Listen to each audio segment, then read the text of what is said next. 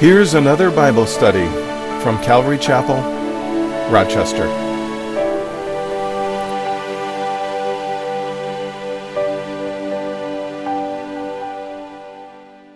If you have your Bibles, we'll be reading from Psalm 103.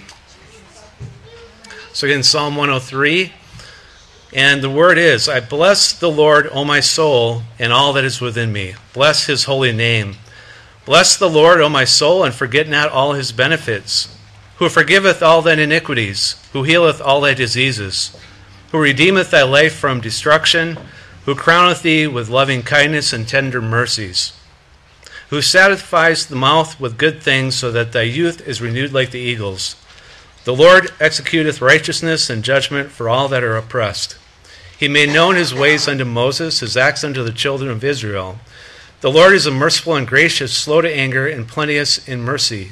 He will not always chide, neither will he keep his anger forever. He hath not dealt with us after our sins, nor rewarded us according to our iniquities. For as the heaven is high above the earth, so great is his mercy toward them that fear him. As far as the east is from the west, so far hath he removed our transgressions from us. Like as a father pitieth his children, so the Lord pitieth them that fear him. For he knoweth our frame, he remembereth that we are dust. As for man, his days are as grass, as a flower of the field, so he flourisheth. For the wind passeth over it, and it is gone, and the place thereof shall know it no more. But the mercy of the Lord is from everlasting to everlasting upon them that fear him, and his righteousness unto his children's children, to such as keep his covenant, and to those that remember his commandments to do them. The Lord hath prepared his throne in the heavens, and his kingdom ruleth over all. Bless the Lord, ye his angels that excel in strength, that do his commandments, hearkening unto the voice of his word. Bless ye the Lord, all ye his host, ye ministers of his that do his pleasure. Bless the Lord, all his works, in all places of dominions, of his dominion. Bless the Lord, O my soul. A Psalm of David. Here in Psalm 103, we read from God's bountiful word, where David expresses these words of praise. Bless the Lord, O my soul, and all that is within me. Bless his holy name. Why should you bless the Lord? And how do you bless the Lord with all that is within you? As we study Psalm 103 today, a psalm by David, we discover some amazing pointers on why and how we are to bless the Lord. When you think of David and his incredible life account, what's the first thing that comes to mind? Maybe a youth tending some sheep out in a field. Maybe defending those sheep from a lion and or bear. Maybe a young teen, a teenager, a brave boy who's going up against a giant, Goliath, and facing that giant and giving God the victory. Maybe a king, a warrior king, a victorious king. With all these great feats of David, no wonder he had ample opportunity to praise the Lord. But was David's life so full of success and freedom from trouble that he had no reason to complain and every reason to praise the Lord? Let's consider David's life for a minute. David experienced life to its fullest. What could David possibly be saying, thinking, feeling, and doing over 70-some years of his life?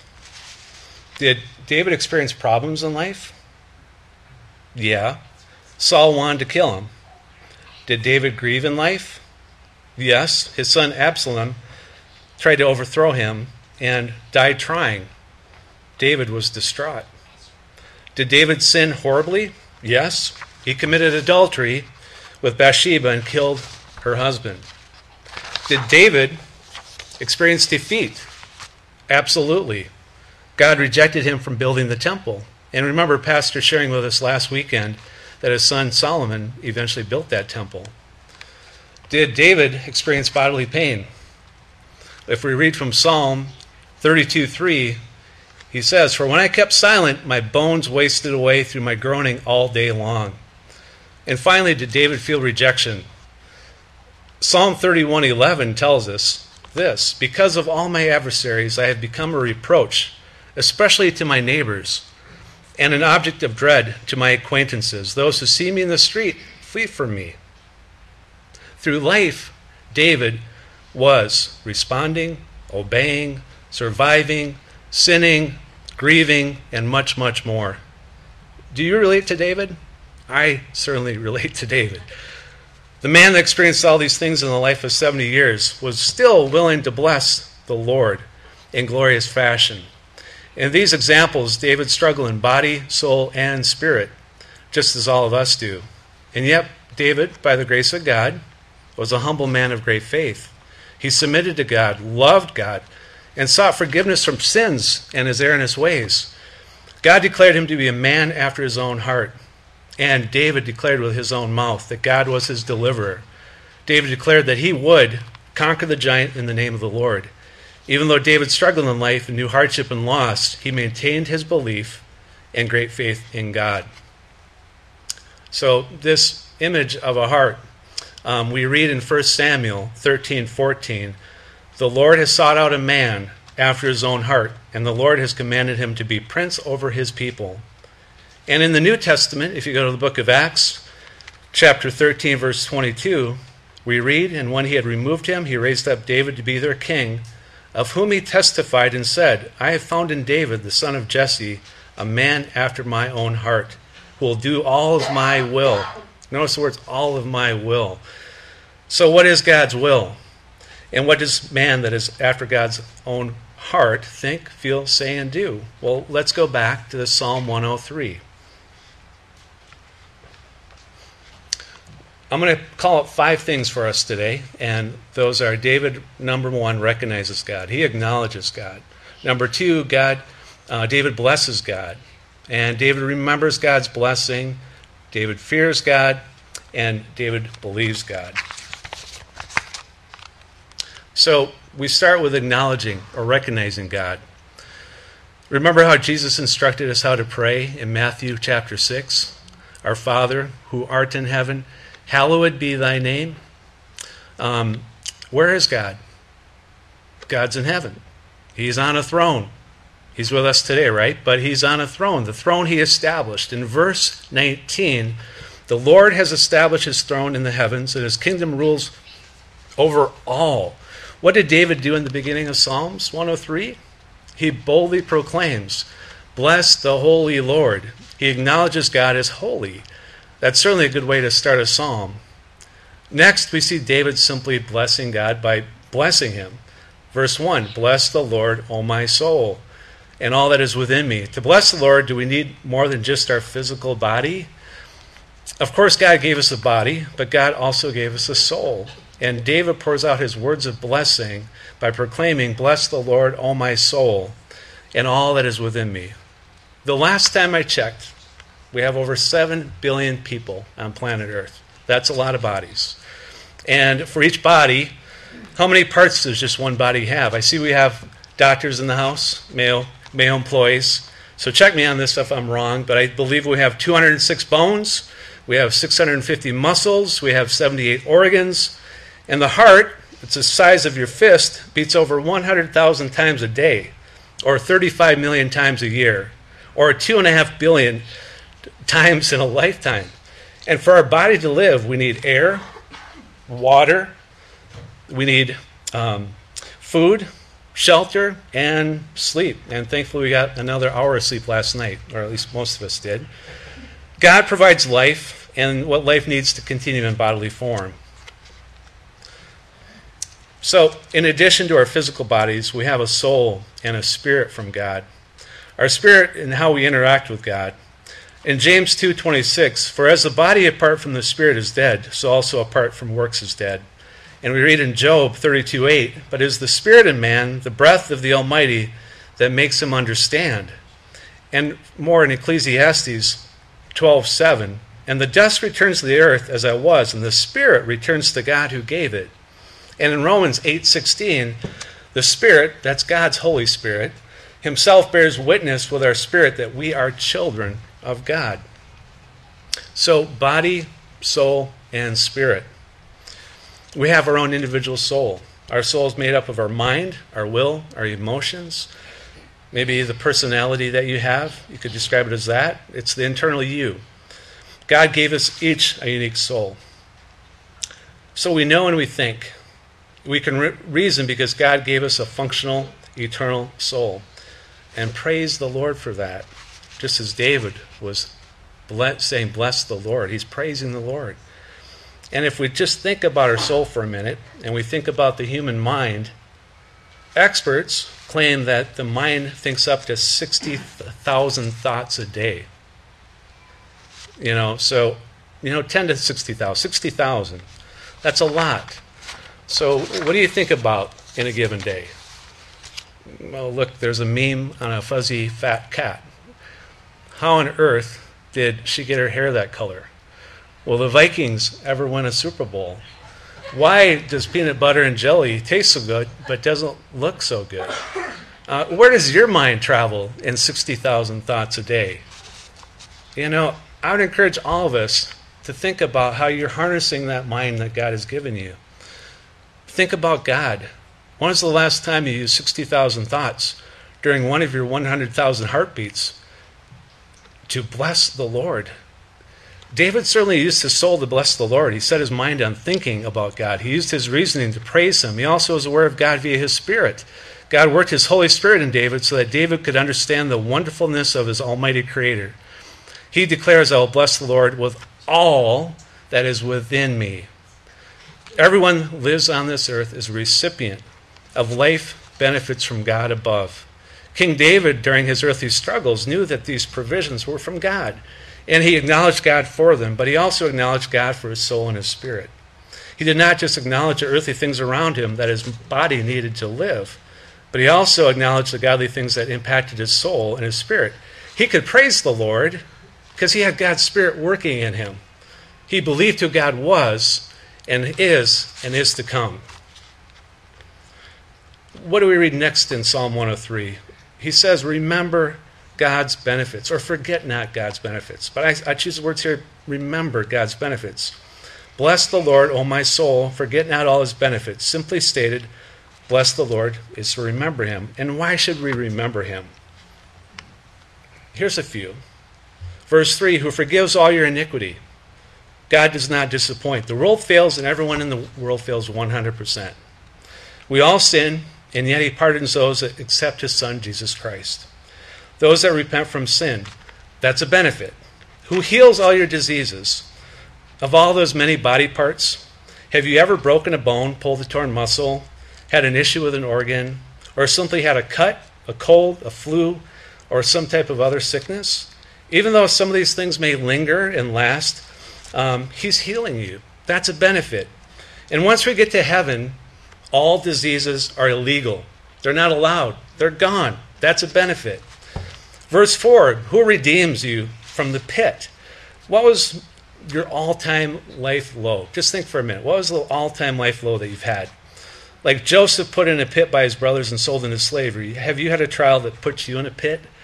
And yet, over hours, maybe days, weeks, years, God didn't forget about you. Rather, he allowed that experience of life to shape you and to point you to him and bring you to him and eventually redeem your life for eternity. That's a benefit.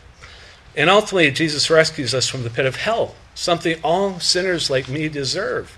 Yet Jesus redeems our life. That's a benefit. Who crowns you? Think about wearing a crown for a minute. With steadfast love and mercy. A crown of love and mercy. If I ever feel alone, I've got love. I've got mercy from Jesus, and that is a benefit. And verse 5, the list goes on. He satisfies you with so much good that your youth is renewed like the eagles. How much good can you count in one day, and how many things are actually working just right, or maybe even perfectly, according to God's will? If we're not complaining, does that mean good is happening? That's a benefit. And Jesus is good, and he gives us light in life that satisfies. It's called joy, and that's a benefit. The Lord works righteousness and justice for all who are oppressed. In times of trouble, we get to decide, will I choose him, or am I going to go my own way? I can tell you from my own experiences that I never once regretted following God. I have had Job-like events in my life, as many of you had, and I've been oppressed, and I've been told to go away and not come back. And through these dark valley experiences, he never once left me. Amen. I personally witnessed God work righteousness and justice. He tells us that true religion is to look after orphans and widows. He has such a precious, loving heart. Jesus is righteous and he is just, and that's a benefit. Verse 7, he made known his ways to Moses, his acts to the people of Israel. God shepherded his people forward. His kingdom is advancing forcefully, and no one can stop it, not even the prince of the earth. And Satan himself knows it. He's lost. He tells us that greater is he than is in us than that is in the world. Just know these truths. And when we read this book, the Bible, Jesus was the Word. Jesus is the Word. He will be the Word forever, and that's a benefit. The Lord is merciful and gracious, and slow to anger and abounding in steadfast love. Jesus loves you. That's a benefit. In our midweek Bible study this week, we talked about when was the first time you remember that Jesus just loved you. Do you remember that moment?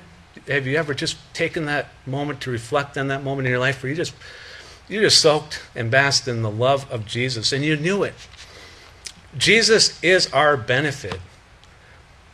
As far as the east is from the west, so far does he remove our transgressions from us. That thought alone is worthy of praise. Jesus forgives us, and today we have communion. I'd ask all of you to remember that as a benefit. So, do you know there's like 6.5 billion greeting cards sold in America every year? That's 9 out of 10 households. I actually know someone who never buys a greeting card. I'm not going to name names. But I'll just say this. I have some favorite greeting cards. And you think about greeting cards, what do you think of? Christmas cards, birthday cards, mom's card, Mother's Day cards, Father's Day cards, thank you cards. This one is from my son, my youngest one. It's a picture of a kitty and a baby kitty. And they're giving each other a kiss and a hug. That's pretty sweet. And then this one is from my daughter. I love pizza. This one has a slice of pizza on it. It says, "Happy birthday, Dad. Any way you slice it, you're the best. Geneva, you're the best too. I love you." And then this one's from my middle son. "Happy birthday, Dad. Always knows how to make me laugh. But enough about your fashion choices." So, humor. I love humor. And cards, they depict a lot of emotions, and it gives us a chance to reflect on what we appreciate about the people around us. Well, we can maybe think about our ways of communicating with God as a way to send him a greeting. And I would encourage all of you to maybe think about sending him a greeting this week. Maybe you write it out. Maybe it's an apology card. Maybe it's our eternal happy Father's Day birthday card. But whatever you do, remember, you don't have to mail it.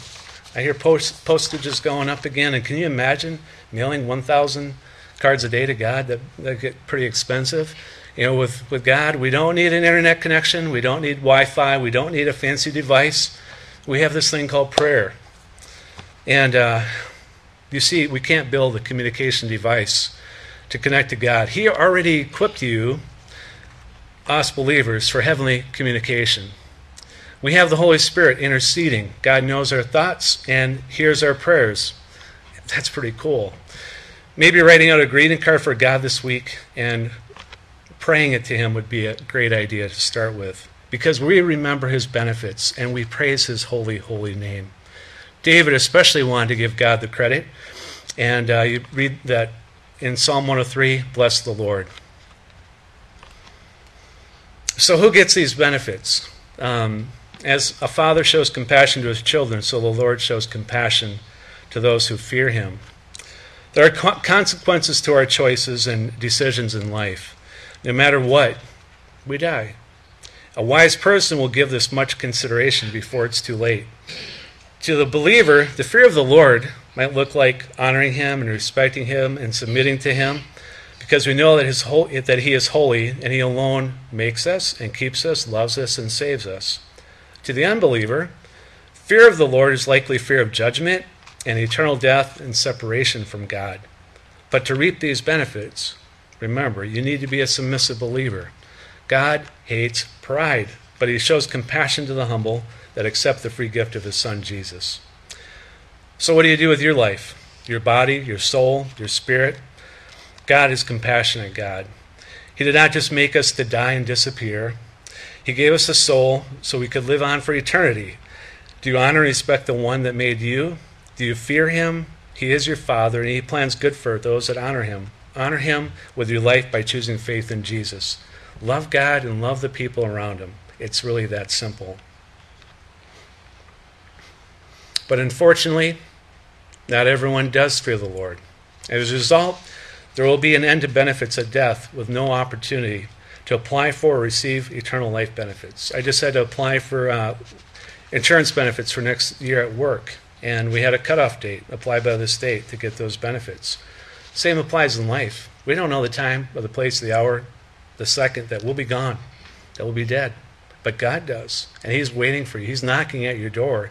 He's asking you to accept Him into your life. He's there, He waits for you, and He loves you. And friends, I think that's also why it's so valuable and so important that we carry this word with us. We take it where we go, and we don't always know what other people are up to in our places of work and on the street and in the neighborhood or at the stores, but we know that there are some spiritually blind people out there, and they cannot accept these words unless they hear them for themselves. Many people that reject God have never read or even listened to the Word.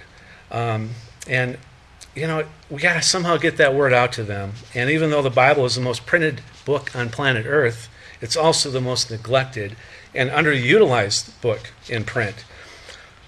So think about these blinds that you see, someone opening up the blinds to light. On the converse, those that read God's Word, words in the Bible, allow the Holy Spirit to work in their minds and hearts, healing that mind, healing that heart, communicating with a God. And they're able to receive Christ as Savior and express with their mouth a genuine belief. And they can genuinely, like David, praise the Lord. There's something very special in store for those who submit to Him. It's the realization that we're saved from hell, our sins are forgiven, and we have new life. This makes us shout out to God in praise and adoration. He gives us His Word, and we heard it. We believed it. We repented. We live a new life. In the blood of Jesus, we will not suffer. Because of the blood of Jesus, we will not suffer in eternal hell. Now we know why David proclaims in Psalm 103, "For as high as the heavens are above the earth, so great His steadfast love towards those who fear Him. And as far as the east is from the west, so far does He remove our transgressions from us. As a father shows compassion to his children, so the Lord shows compassion to those who fear Him. There is no end to God's love." Tell that to a murdering adulterer like David. You can be forgiven. Humble yourself before the Lord. And bless the Lord means that I will bow before Him. Every knee will bow. Every tongue will confess. And so I see a lot of parents here this morning, and y'all know what it's like when you get a genuine, heartfelt, "I'm sorry, Mom," or "I'm sorry, Dad," for something they did wrong. And it's not because they're saying it just to say it and get you off their back. They're saying it because they know there's God, and they want to have a right relationship with Him, and they know they want to say that sorry because it's the right thing to do. Well, that's what God's expecting from all of us human beings, no matter how old you get, to submit and say, "I'm sorry, God, I've screwed up again, I've sinned, I repent, I've turned from my ways, and I need to start again." Let's all be God-fearing children, submitting to our holy, holy God. Finally, believe in Him. David acknowledges God, David blesses God, David remembers God, and David believes God. Psalm 37:4, you see it up here. "Delight thyself also in the Lord, and He shall give thee the desires of thy heart." So, think about the desires of your heart for a minute. With 10 to 60,000 thoughts a day, what are you thinking right now? I know we're getting close to lunch. Maybe it's a juicy T-bone steak with baked potatoes smothered with butter, sour cream, and chives. Maybe it was hard getting here because your car wasn't working right, so a new car that won't break down. a retirement fund that guarantees enough money to live to 110 comfortably, no aches and pains, and a BMI like a pro football wide receiver, a perfect spouse, and an exciting love life, praise and recognition for your job performance, and revenge on your enemy. Whoa, wait a minute here. What kind of thoughts are these? You know, are these God-like desires or world-like desires?